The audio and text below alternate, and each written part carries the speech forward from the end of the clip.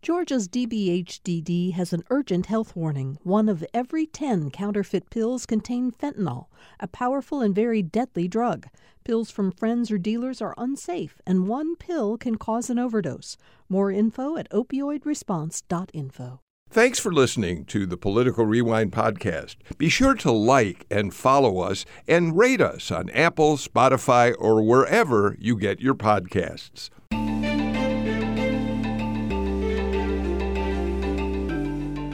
I cannot tell you how happy I am that we are back with you for our first live show of 2023. I'm Bill Nigut. We took a long holiday break. Many of you know that last week we played some of our favorite shows from both Political Rewind and Two-Way Street. The Political Rewind team really did deserve some time off.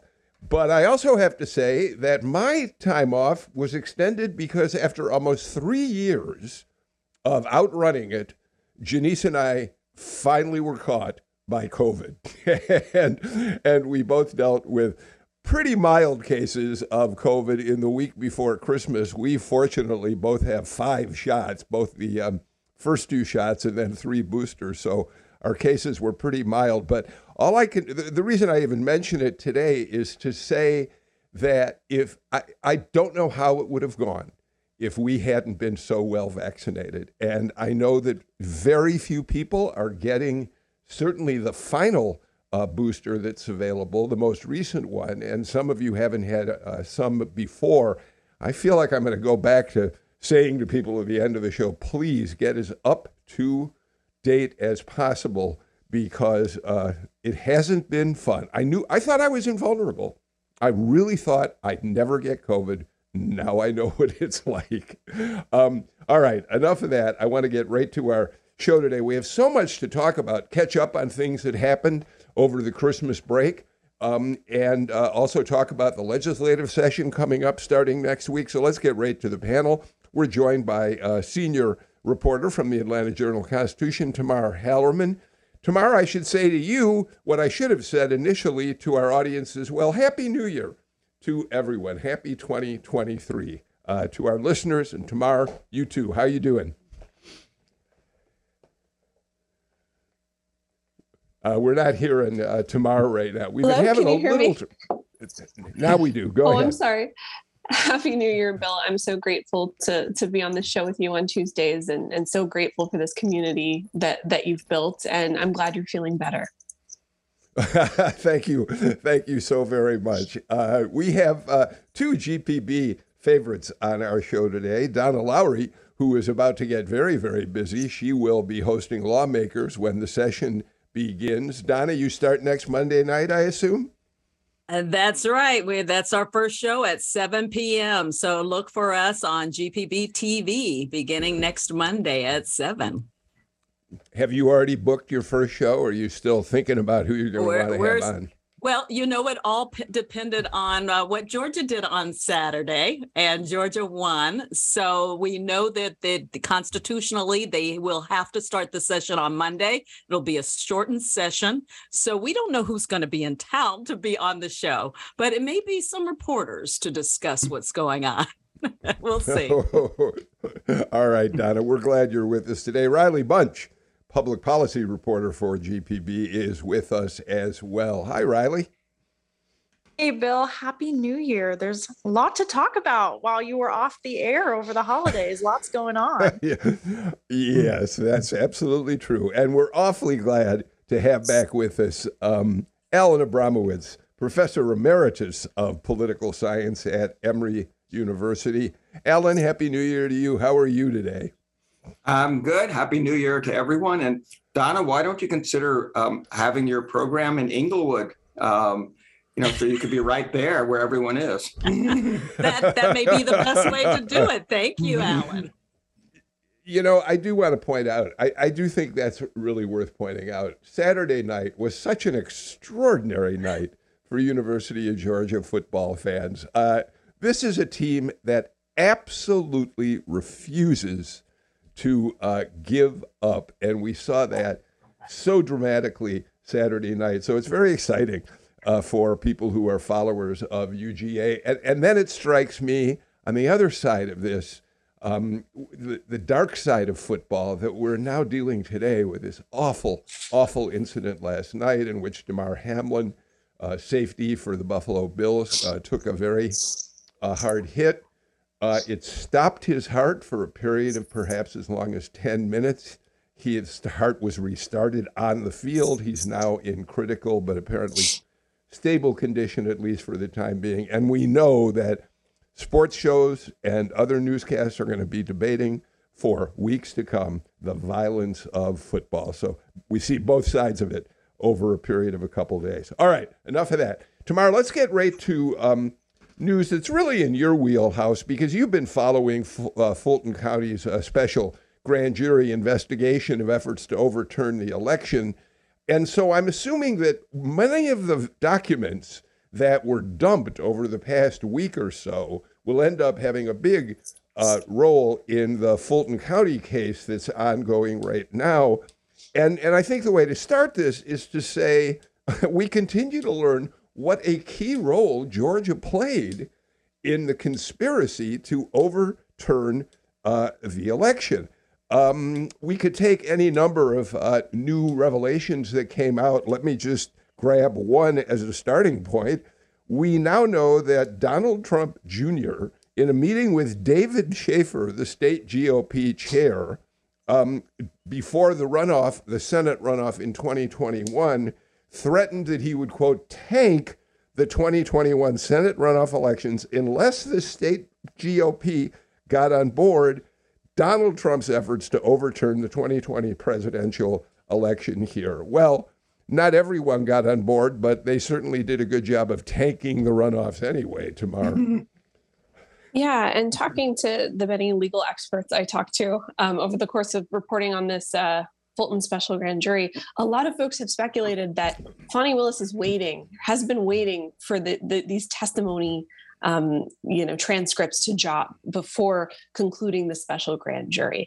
And of course, there are many folks interviewed by the January 6th committee who the grand jury's already talked to. Folks like Brad Raffensperger, the poll worker Ruby Freeman in Fulton County, and her daughter Shay Moss. A lot of what we saw in their transcripts were very much in line with what we saw publicly during those hearings. And we know that they've talked to the grand jury as well. But folks like David Schaefer, for example, who has fought his subpoena. He was named a target, of course, of this investigation back in July, I believe. And prosecutors have been fighting tooth and nail for his testimony. As far as I know, they have not received it. And so that transcript is a goldmine for them to start looking through it. That might be the closest that they get to somebody like David Schaefer. They also interviewed one of his key deputies, Sean Still, who I believe is being sworn into the state Senate next week. And so that is very valuable information then for them. And we're expecting in the weeks ahead for the special grand jury to finalize their report with potential recommendations on what to do next. So this is a big moment. We're getting into crunch time for the DA's office and for this special grand jury. Speaking of David Schaefer, Riley, in the latest dump, which came yesterday, in fact, it's probably the last dump of documents from the January 6th committee, since they are now essentially out of business with a new Congress being sworn in today. We did get the Schaefer transcript of his testimony in front of the January 6th committee, in which he acknowledged that he was approached about becoming a fake elector. Of course, he didn't use that expression. He said that he told we know from the transcript, he told the committee that he did it just as a safeguard in case any of the challenges to the Georgia results showing Biden winning ended up succeeding, that slate of electors would be ready to go. I'm not sure, and that absolves him from any legal vulnerability in all of this. Well, that's definitely the story that they're sticking to, is that this would have been able to hold up some of Trump's challenges, legal challenges after the election. But I think the really interesting thing about this is also in a lot of coverage about the documents and Donald Trump Jr. has been this scene in Buckhead where Republicans had rallied and Donald Trump Jr. was there and David Schaefer was there, Vernon Jones was there, right? And it was this whole cast of characters. But these documents, I remember ever. I remember I was there. I remember it was a late evening rally. There were lights. It was in front of a Donald Trump bus, and it was very kind of just an aggressive atmosphere. And it gives us a lot of insight into the conversations that were taking place before and after those very public rallies. So this combined with a lot of the coverage of the events that we had back then, it's really, really interesting stuff. Donna, speaking of Buckhead, we also learned in some of the document dumps a week ago that Bill White, who of course has been the leader of the Buckhead cityhood movement and who you'll be seeing a lot of down there at the legislature because he hasn't given up his efforts, we learned about a text that he sent to Mark Meadows at one point, urging Meadows to get Trump to attack Jeff Duncan because the lieutenant governor, Duncan at the time, refused to support the effort to call a special session of the legislature to elect new electors for Donald Trump. I think that was shocking that this was actually that this came out in this testimony. But in one sense, that it was so, like his name was used. But I think the other sense, it's not unexpected given what we are hearing, what's coming out about from this testimony, and how Jeff Duncan feels about this whole wing of the party, Schaefer and those who were involved with who were aligned with Donald Trump. So in that sense, I guess it's you can really see where the battle lines are drawn as you read some of this testimony and find out how things were perceived and what was going on behind the scenes in all of this. And so, it's no wonder that with Jeff Duncan, he decided as president of the Senate that at least the fake electors were not put in positions of on committees. And one of them is the incoming Lieutenant Governor, Burt Jones. Yeah, Alan, I think that's worth pointing out. We now have fake elector Burt Jones, Lieutenant Governor, who will preside over the Senate starting today as Lieutenant Governor. We have Senator Marty Harbin, who was another of the people contacted by Mark Meadows, who said to him, please, Senator, do what you can to get this special session called so we can do something about getting Trump electors to replace Biden electors. The session is going to be filled with people who were supporters of this conspiracy theory. Alan? That's exactly right. And it's something that's very important to keep in mind. We know that in the midterm elections that many of the most prominent election deniers who are running for office, for Secretary of State and governor in a number of states for the Senate were defeated. But that doesn't mean that there aren't lots and lots of these election deniers in positions of power right now. And we see that here in Georgia.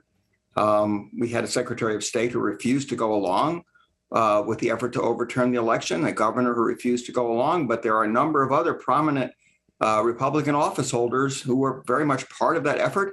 And I think David Schaefer's efforts to sort of minimize his role in this and sort of claim that, we were just there as sort of a backup plan. He knew a lot more about this. He understood, I think, that this was he had to understand that this was part of a larger effort to try to overturn the election. There were a lot of other things going on that made that clear. So I just find that rather implausible. Riley? I just think it's also important to remember that this group of people, they kind of banded together in this election denier kind of plot thing that happened, but they also can band together on other things, right? And I think that's an important thing to watch during the legislative session is how this group shapes other topics and, pushes other far right-wing agenda items through the legislature. And I think that's also why it was so important for when David Ralston passed to get John Burns elected and kind of hold that steady moderate view of the House. And so we'll see those forces kind of pushing back and forth during the upcoming legislative session.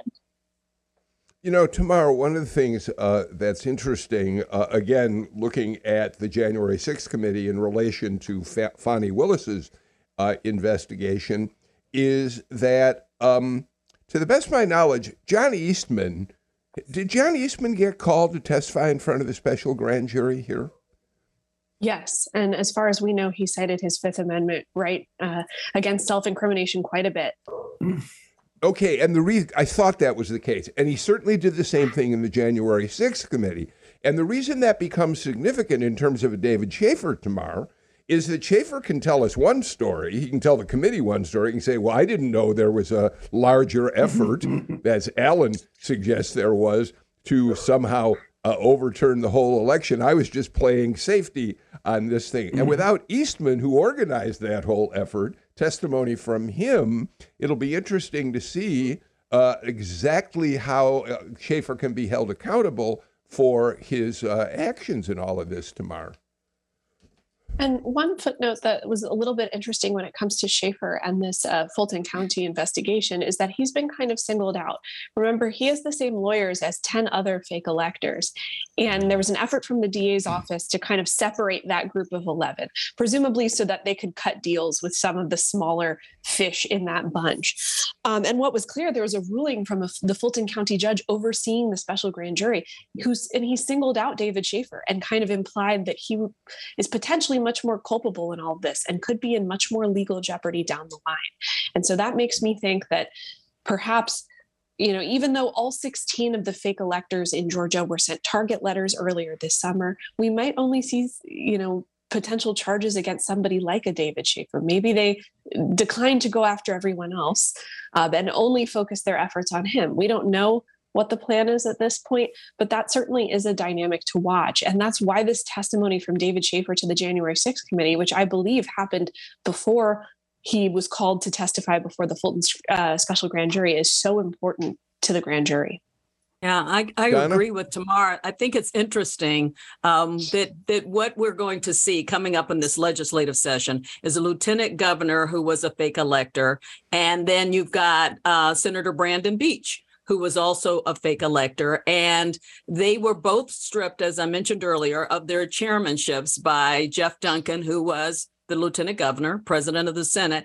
And now they're still aligned because the lieutenant governor coming in, elect Burt Jones, has selected Senator Brandon Beach. One of his first official acts as he comes in is to appoint Beach to the committee that decides on assignments for committees. And I think that will kind of set the tone for a lot of things. And it really, what it says ahead of time is, okay, this is where we're going. I trust this guy. We're still aligned.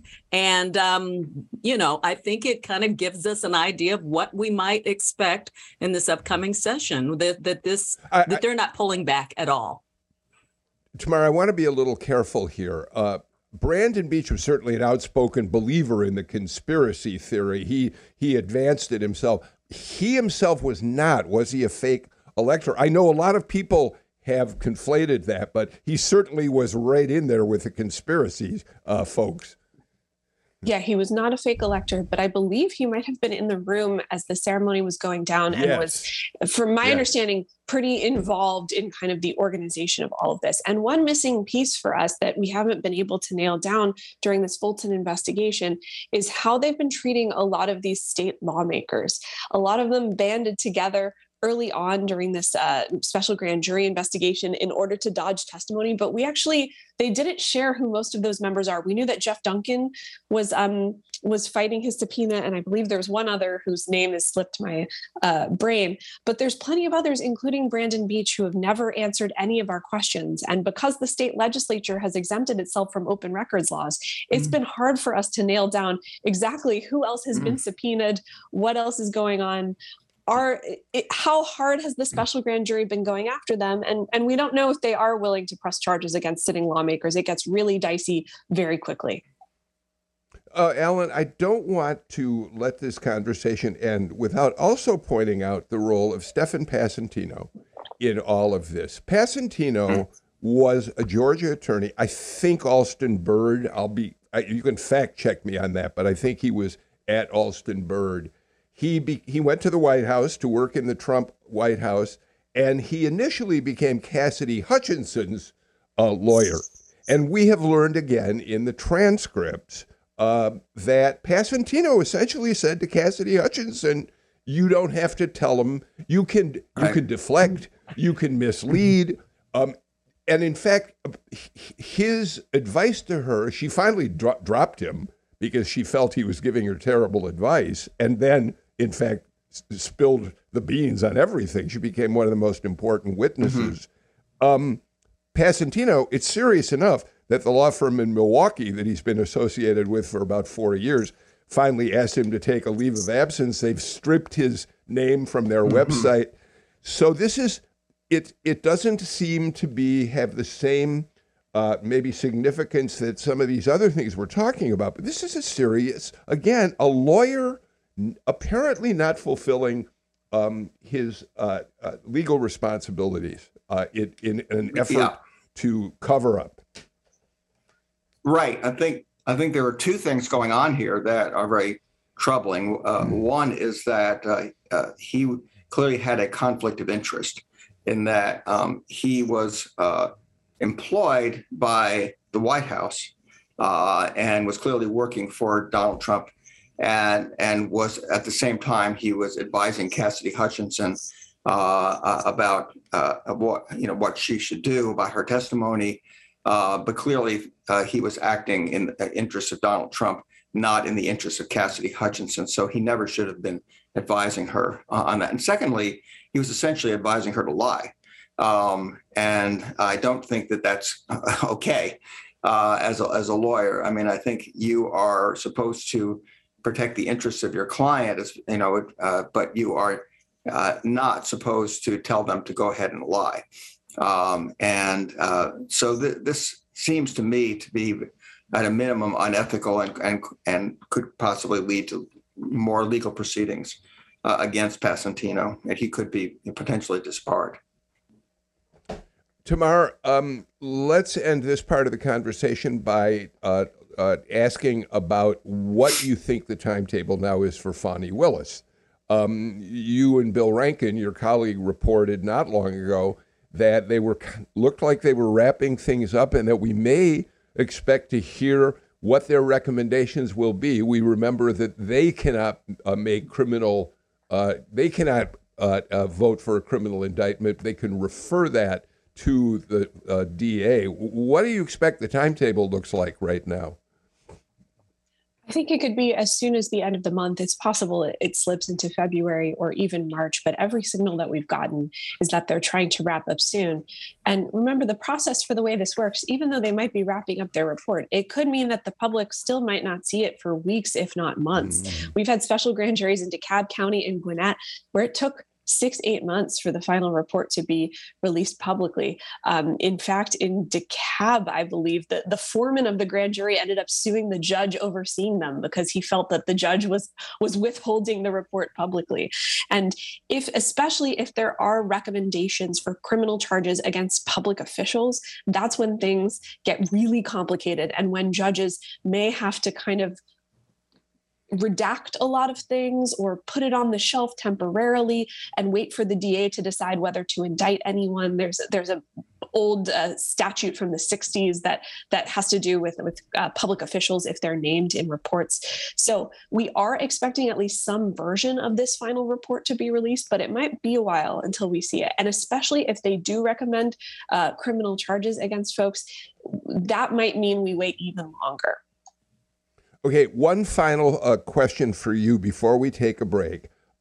We know that Burt Jones, who was a target, was removed from the target list. And in fact, Judge Robert McBurney said Fani Willis can't investigate him because of a conflict of interest that he felt was made it impossible for her to deal with him fairly. So now Burt Jones' future is in the hands of the prosecuting attorney's counsel.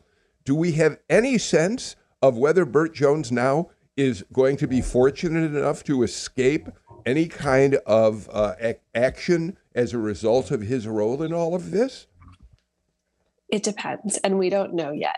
I talked to the head of the Prosecuting Attorneys Council of Georgia right before the Christmas holiday, and he made very clear he is not planning to do anything with Burt Jones, not take any action until after the special presentment. The final report of this grand jury is made public. And basically what he's waiting to see is how the grand jury recommends, what they're recommending in terms of all of the other fake electors. Do they opt to recommend charges for all of them, for some of them, for none, maybe just for David Schaefer? What kind of evidence is shared in that final report? And only then will he make the decision on whether he wants to appoint a special prosecutor to look specifically at Burt Jones. But I think what's very clear is that Burt Jones is off the hook for now.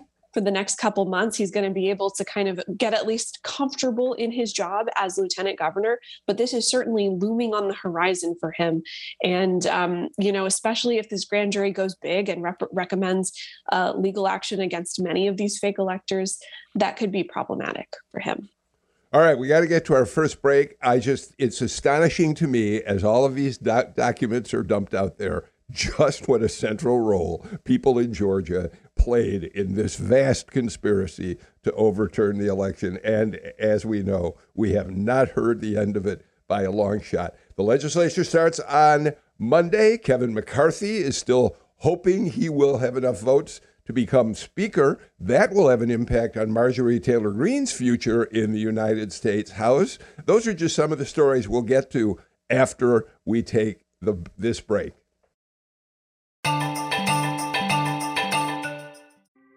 Thanks for listening to Political Rewind. If you like this show, you'll also like Georgia Today. It's a daily podcast from GPB News, bringing you compelling stories and in-depth reporting that you won't hear anywhere else.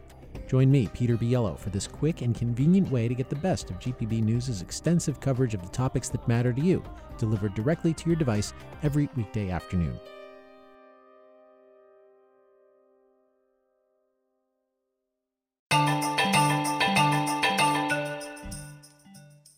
Professor Emeritus Alan Abramowitz, Riley Bunch, Donna Lowry, Tamar Halderman all join us for today's Political Rewind. Quick note, today is a special election up in Blue Ridge to fill David Ralston's seat. Obviously not the Speaker's chair, but he was a member of the House. His wife is one of the candidates. I think, Donna, there are three candidates. I was struck by the fact, one of them is Brian Pritchard. I was struck by the fact that Brian Pritchard's wife, Lisa, put out a post that called Sherry Ralston, quote, a shameless hussy, which is a term that I haven't heard since I saw my last production of The Music Man. It was interesting the day that they qualified. They were all at the office together, and I was down there covering it. And there is a tension there between the two camps, as you might expect. But I think that was that was something that was a little surprising. Of course, Pritchard says that the late Speaker Ralston supported him, so that was interesting. It will be interesting to see what happens. And they had early voting up in the area, and they only had 4 people who voted in early voting, just 4 people for early voting. So we'll see what happens today and how many votes determine who gets that seat. How do you run an election, a campaign in the middle of the holiday season? It's really problematic for any candidate who has to deal with this situation. Well, Riley, there are 3 candidates in that race, which means it's possible nobody goes over 50%, which means there would be a runoff for that seat. But the legislature may be looking to change runoffs in Georgia down the road. We don't know quite what they have in mind. Raffensperger has already told them, please eliminate runoffs, but he hasn't offered an alternative, Riley. Yeah, and that's definitely something that's going to be taken up this legislative session. I mean, the word runoff just sends chills through everyone in Georgia at this point, right? Now, it doesn't matter if you're a politician or if you're a voter. But I think it's interesting because we have seen a bipartisan push to overhaul, not together, but they agree that there needs to be an overhaul of this process because of the money that it costs, the time that it takes, the weight that it adds to the campaigns, right? But we don't have a solution on what it could be. No one really agrees on what should be the correct timeline. And whatever is decided, that'll impact the voting process. That's going to impact campaign spending and raising of money. It's going to have a big impact on things. So we'll definitely see that come up in this legislative session. Raffensperger has said he wants it changed as well. But will we see, an easy agreement? I'm not so sure, but it's definitely something that people are ready to do away with. Alan, manipulating runoff elections has a long tradition in the state of Georgia. Yes. I go all the way back to when Paul Coverdale, the Republican candidate for United States Senate, beat Wyche Fowler in a runoff election. Fowler at that time was the incumbent in the race, and he lost. He came close to the 50% threshold, but couldn't pass over it. And after that election, because the Republican won, the Democratic-controlled legislature changed the threshold to 45% for a period of time. So there's nothing new about the legislatures trying to deal with runoffs, whether they're going to eliminate it or not now. And of course, Alan, the reason I point all that out is Republicans who control the legislature now have now lost the last 3 Senate runoffs. So no wonder they're looking at it. That is the only reason they're looking at it. The history of this is that the election rules in general, but the runoff rules in particular, have been a political football for a long time. And of course, you can go back originally to the fundamental reason that runoff elections were instituted in the first place, which was try to make it more difficult for an African-American candidate to be elected to office. But more recently, we thought Republicans seemed to have the advantage in runoff elections for a while. But now we see that Democrats have won the last 3 times. So Republicans want to take another look at this. But I don't think there's any consensus about anything close to a consensus about what should be done about it. So it's not clear to me that we're going to end up with a change. There could be a change. They could change the length of time between the election and the runoff. That's been played around with. They could change the minimum requirement. They could drop it, from 50% back to 45%, where it was for a while. Or they could just eliminate it altogether and just say the plurality winner is elected, as is the case in almost everywhere else. But I don't think anyone has a clear sense of where this is going. Tamar, we should point out very quickly, and then you jump in, that 45% threshold didn't last for long. The legislature moved it back up to 50% a number of years later. But go ahead with your thoughts, Tamar. And then after they moved the threshold back up to 50, that bit them in the behinds when David Perdue would have won a second term. He was just shy of that 50%, and then he ended up ultimately losing to Jon Ossoff. I mean, what's clear to me, as I've read coverage from some of my colleagues about this runoff debate, is how little trust there is between the parties. I think everyone, as Riley said, can agree everyone hates this, other than political consultants who profit off this. Everyone hates this, but yet everyone is TV so skeptical. Television stations. But everyone is so skeptical of one another's intentions, right? There's such a long history of bending these rules in order to benefit your side.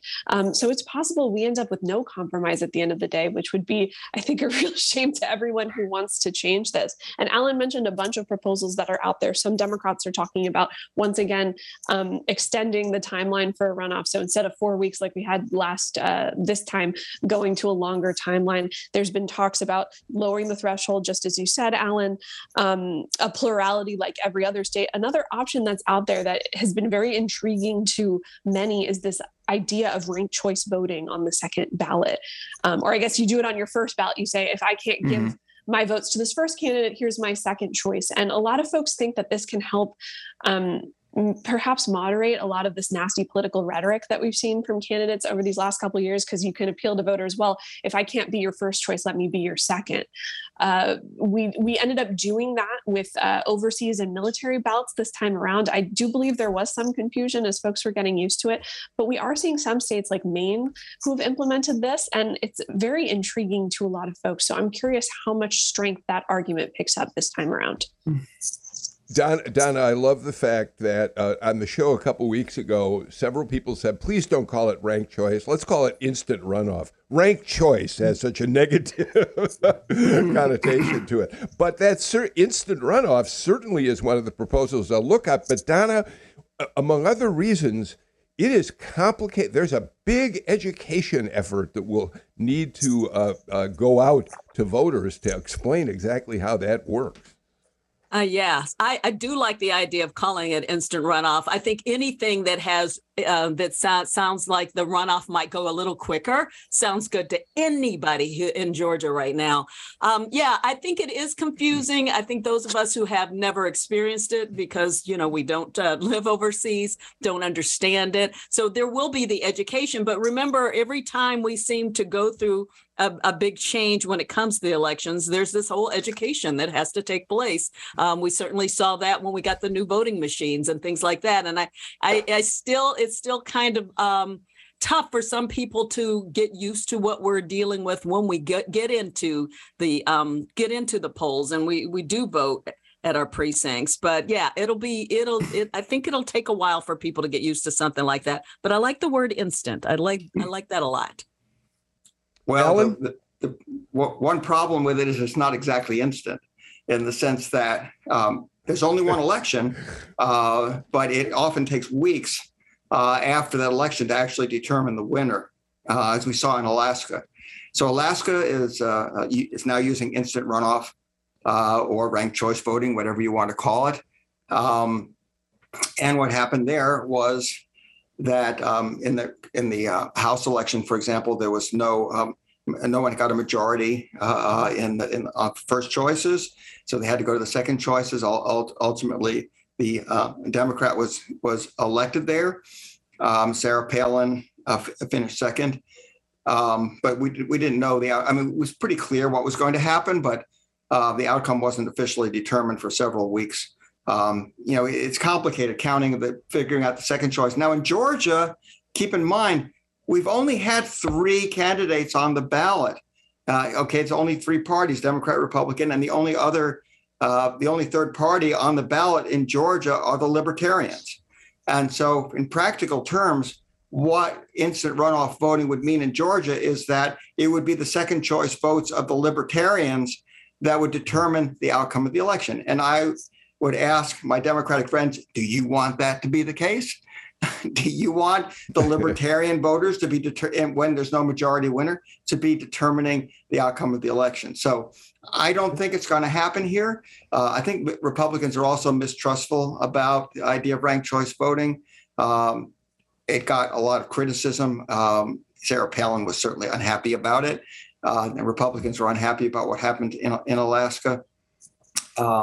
So I doubt that that's going to be the solution here.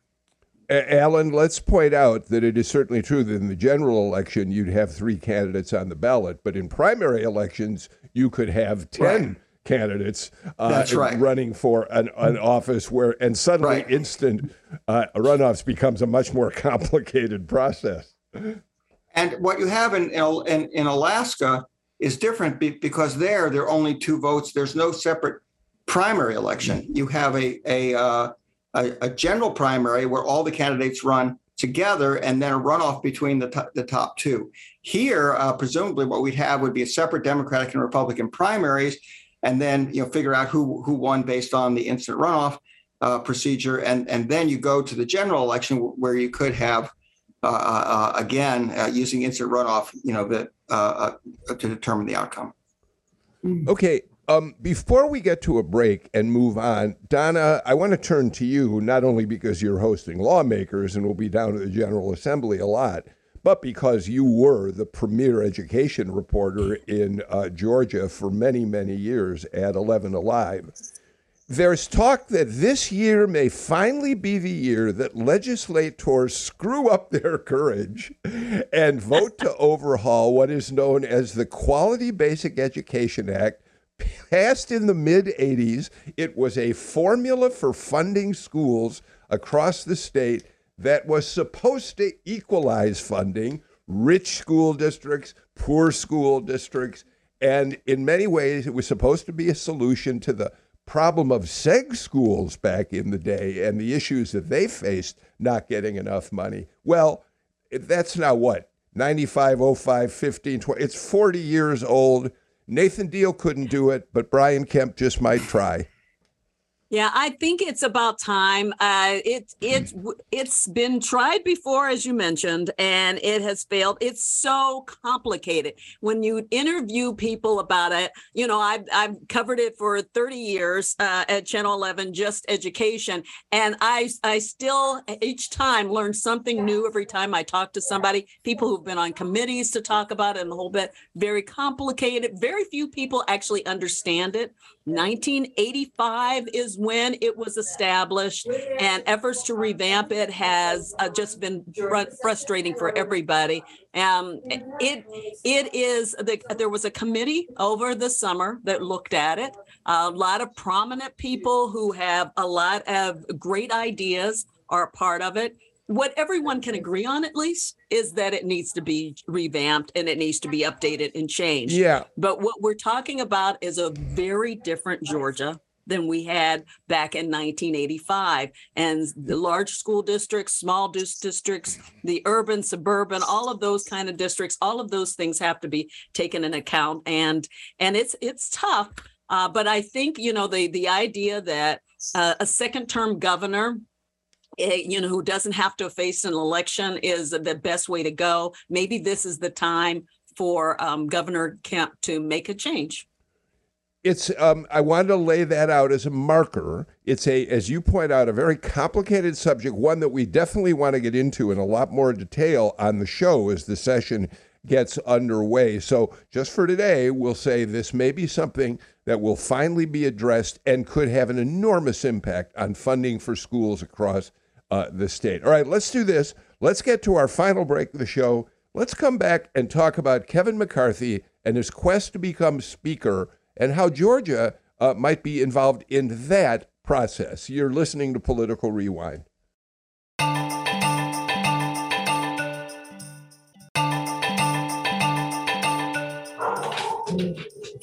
So one of the things I missed while we were off for our holiday was hearing from all of you out there, the dialogue we have with listeners. And I mention that now because Natalie Mendenhall and I have already heard from any number of people who said, you said there were 3 people competing for the David Ralston seat in the House. In fact, there are 5. So we make that correction on the record. Tamar Hallerman, I don't know about you, but watching Kevin McCarthy go out there and push for votes to become Speaker. You've been up there. You've watched this process unfold in previous elections when you were a Washington correspondent. I have to tell you, this is one of those times I'd be in Washington in a heartbeat right now if I were still at Channel 2 watching this unfold. It's pretty remarkable, the struggle he's having. And it's interesting that Marjorie Taylor Greene is playing a role in it. There's such a sense of deja vu for me. I was up on the Hill covering back in 2015 when John Boehner stepped down and Kevin McCarthy was considered the heir apparent. But it quickly became clear that he did not have the support of the Freedom Caucus, the far right flank of the Republican Party up there. And he ended up having to step back. And Paul Ryan emerged as this kind of consensus candidate. What's different now, Kevin McCarthy has been able to consolidate even more power. But because the Republican majority is so narrow on the Hill, I think it's only 4 or 5 votes right now. He can't afford to lose anyone. And so the fact that he does have a half dozen folks kind of loudly saying they won't vote for him, it makes it pretty impossible for him at this point. We'll see what happens. There's going to be multiple ballots, I understand, for how this is going to work. But the problem is that if Kevin McCarthy can't make it, it's not clear that there's anyone in the Republican caucus right now who can. And so what happens? They vote on the speaker, the candidate for speaker before all these members are sworn in. So it would be utter chaos on the House floor if Kevin McCarthy isn't able to quickly get this. Alan, I mentioned Marjorie Taylor Greene. I think she's played her cards very shrewdly in this, assuming McCarthy can pull this off. I mean, she certainly would typically be one of those far right wingers who would not want McCarthy to be speaker, but she's cast her lot with him because if he wins, she's going to become a much more powerful member of the Republican conference and have important committee assignments. Exactly. And it's clear that Marjorie Taylor Greene, I think, has shocked a lot of her political allies by endorsing Kevin McCarthy. She's come under fire, in fact, from a number of those members in the Freedom Caucus on the far right for they feel betraying her principles. But it's clear she's gotten some concessions. She's undoubtedly gotten some promises and commitments if Kevin McCarthy indeed becomes speaker. But I think what we're seeing here, regardless of how this vote for speaker ultimately comes out, and it's pretty clear that Kevin McCarthy does not have the votes to win, at least on the first ballot. This is just a sign of things to come, that over the next 2 years, about the difficulty that Kevin McCarthy or anyone else in that position is going to have in trying to lead this narrow Republican majority and trying to get anything done. It's going to be difficult. The last two Republican speakers who had larger Republican majorities were ultimately forced out. And the fact that the far right wing is now larger and more vocal than it was then, and the majority is smaller than it was then, means that I think we're in for 2 years of chaos. And it's going to be very interesting. That could potentially even have an impact on the 2024 elections, not just for the House, but potentially for president and some of the Senate races as well. So this next 2 years are going to be very, very interesting. And today is just the beginning of the show. I'll leave out the first word that precedes show. Riley, of course, we should point out we have two new members of the Georgia delegation, two Republicans being sworn in for the first time today, Mike Collins and Rich McCormick. McCormick, of course, in the 6th District, replacing Lucy McBath, who moved over to the 7th and won against Carolyn Bordeaux over there, who now steps down. And here's what's interesting. I mean, Collins, if I have not heard that they've declared themselves on this, and I just may have missed the news. But Mike Collins, particularly, is certainly a guy who would normally throw his lot in with the far right based on the way he ran his campaign. It'll be interesting to see how he and McCormick vote today. Well, absolutely. Kind of this split in the far right lawmakers, it impacts Georgia as well, right? We have Rep. Andrew Clyde, who was among the group that was unhappy with Kevin McCarthy and signed on to a letter, right? So when we have these new Republican House members coming in, it's going to be interesting to see how they navigate kind of this divide that's appearing, especially with Marjorie Taylor Greene, who is such a vocal figure for Georgia and in Congress. So we'll see how they navigate this tricky minefield they're walking into. Well, I know Democrats, Donna, are kind of gleeful about the chaos up there right now. But my suggestion is be careful what you wish for. I mean, one of the names that's being thrown around as an alternative, if in fact McCarthy doesn't get the votes, is Ohio's Jim Jordan. And if you think we've had chaos on the Hill so far, that would really be, I don't think Jordan actually could get the votes, but his name is out there. Yeah, his name is out there and a few others who don't have enough of the votes to be able to make it. So it makes it really interesting. I think we came out of the midterms wondering whether the Republican Party was going to be able to unify after they saw losses for those who were aligned with Trump. And now we're seeing that there's still a major divide within the party, and that'll be evident today. As one person I saw wrote, get your popcorn ready for what we should expect today. It should be interesting.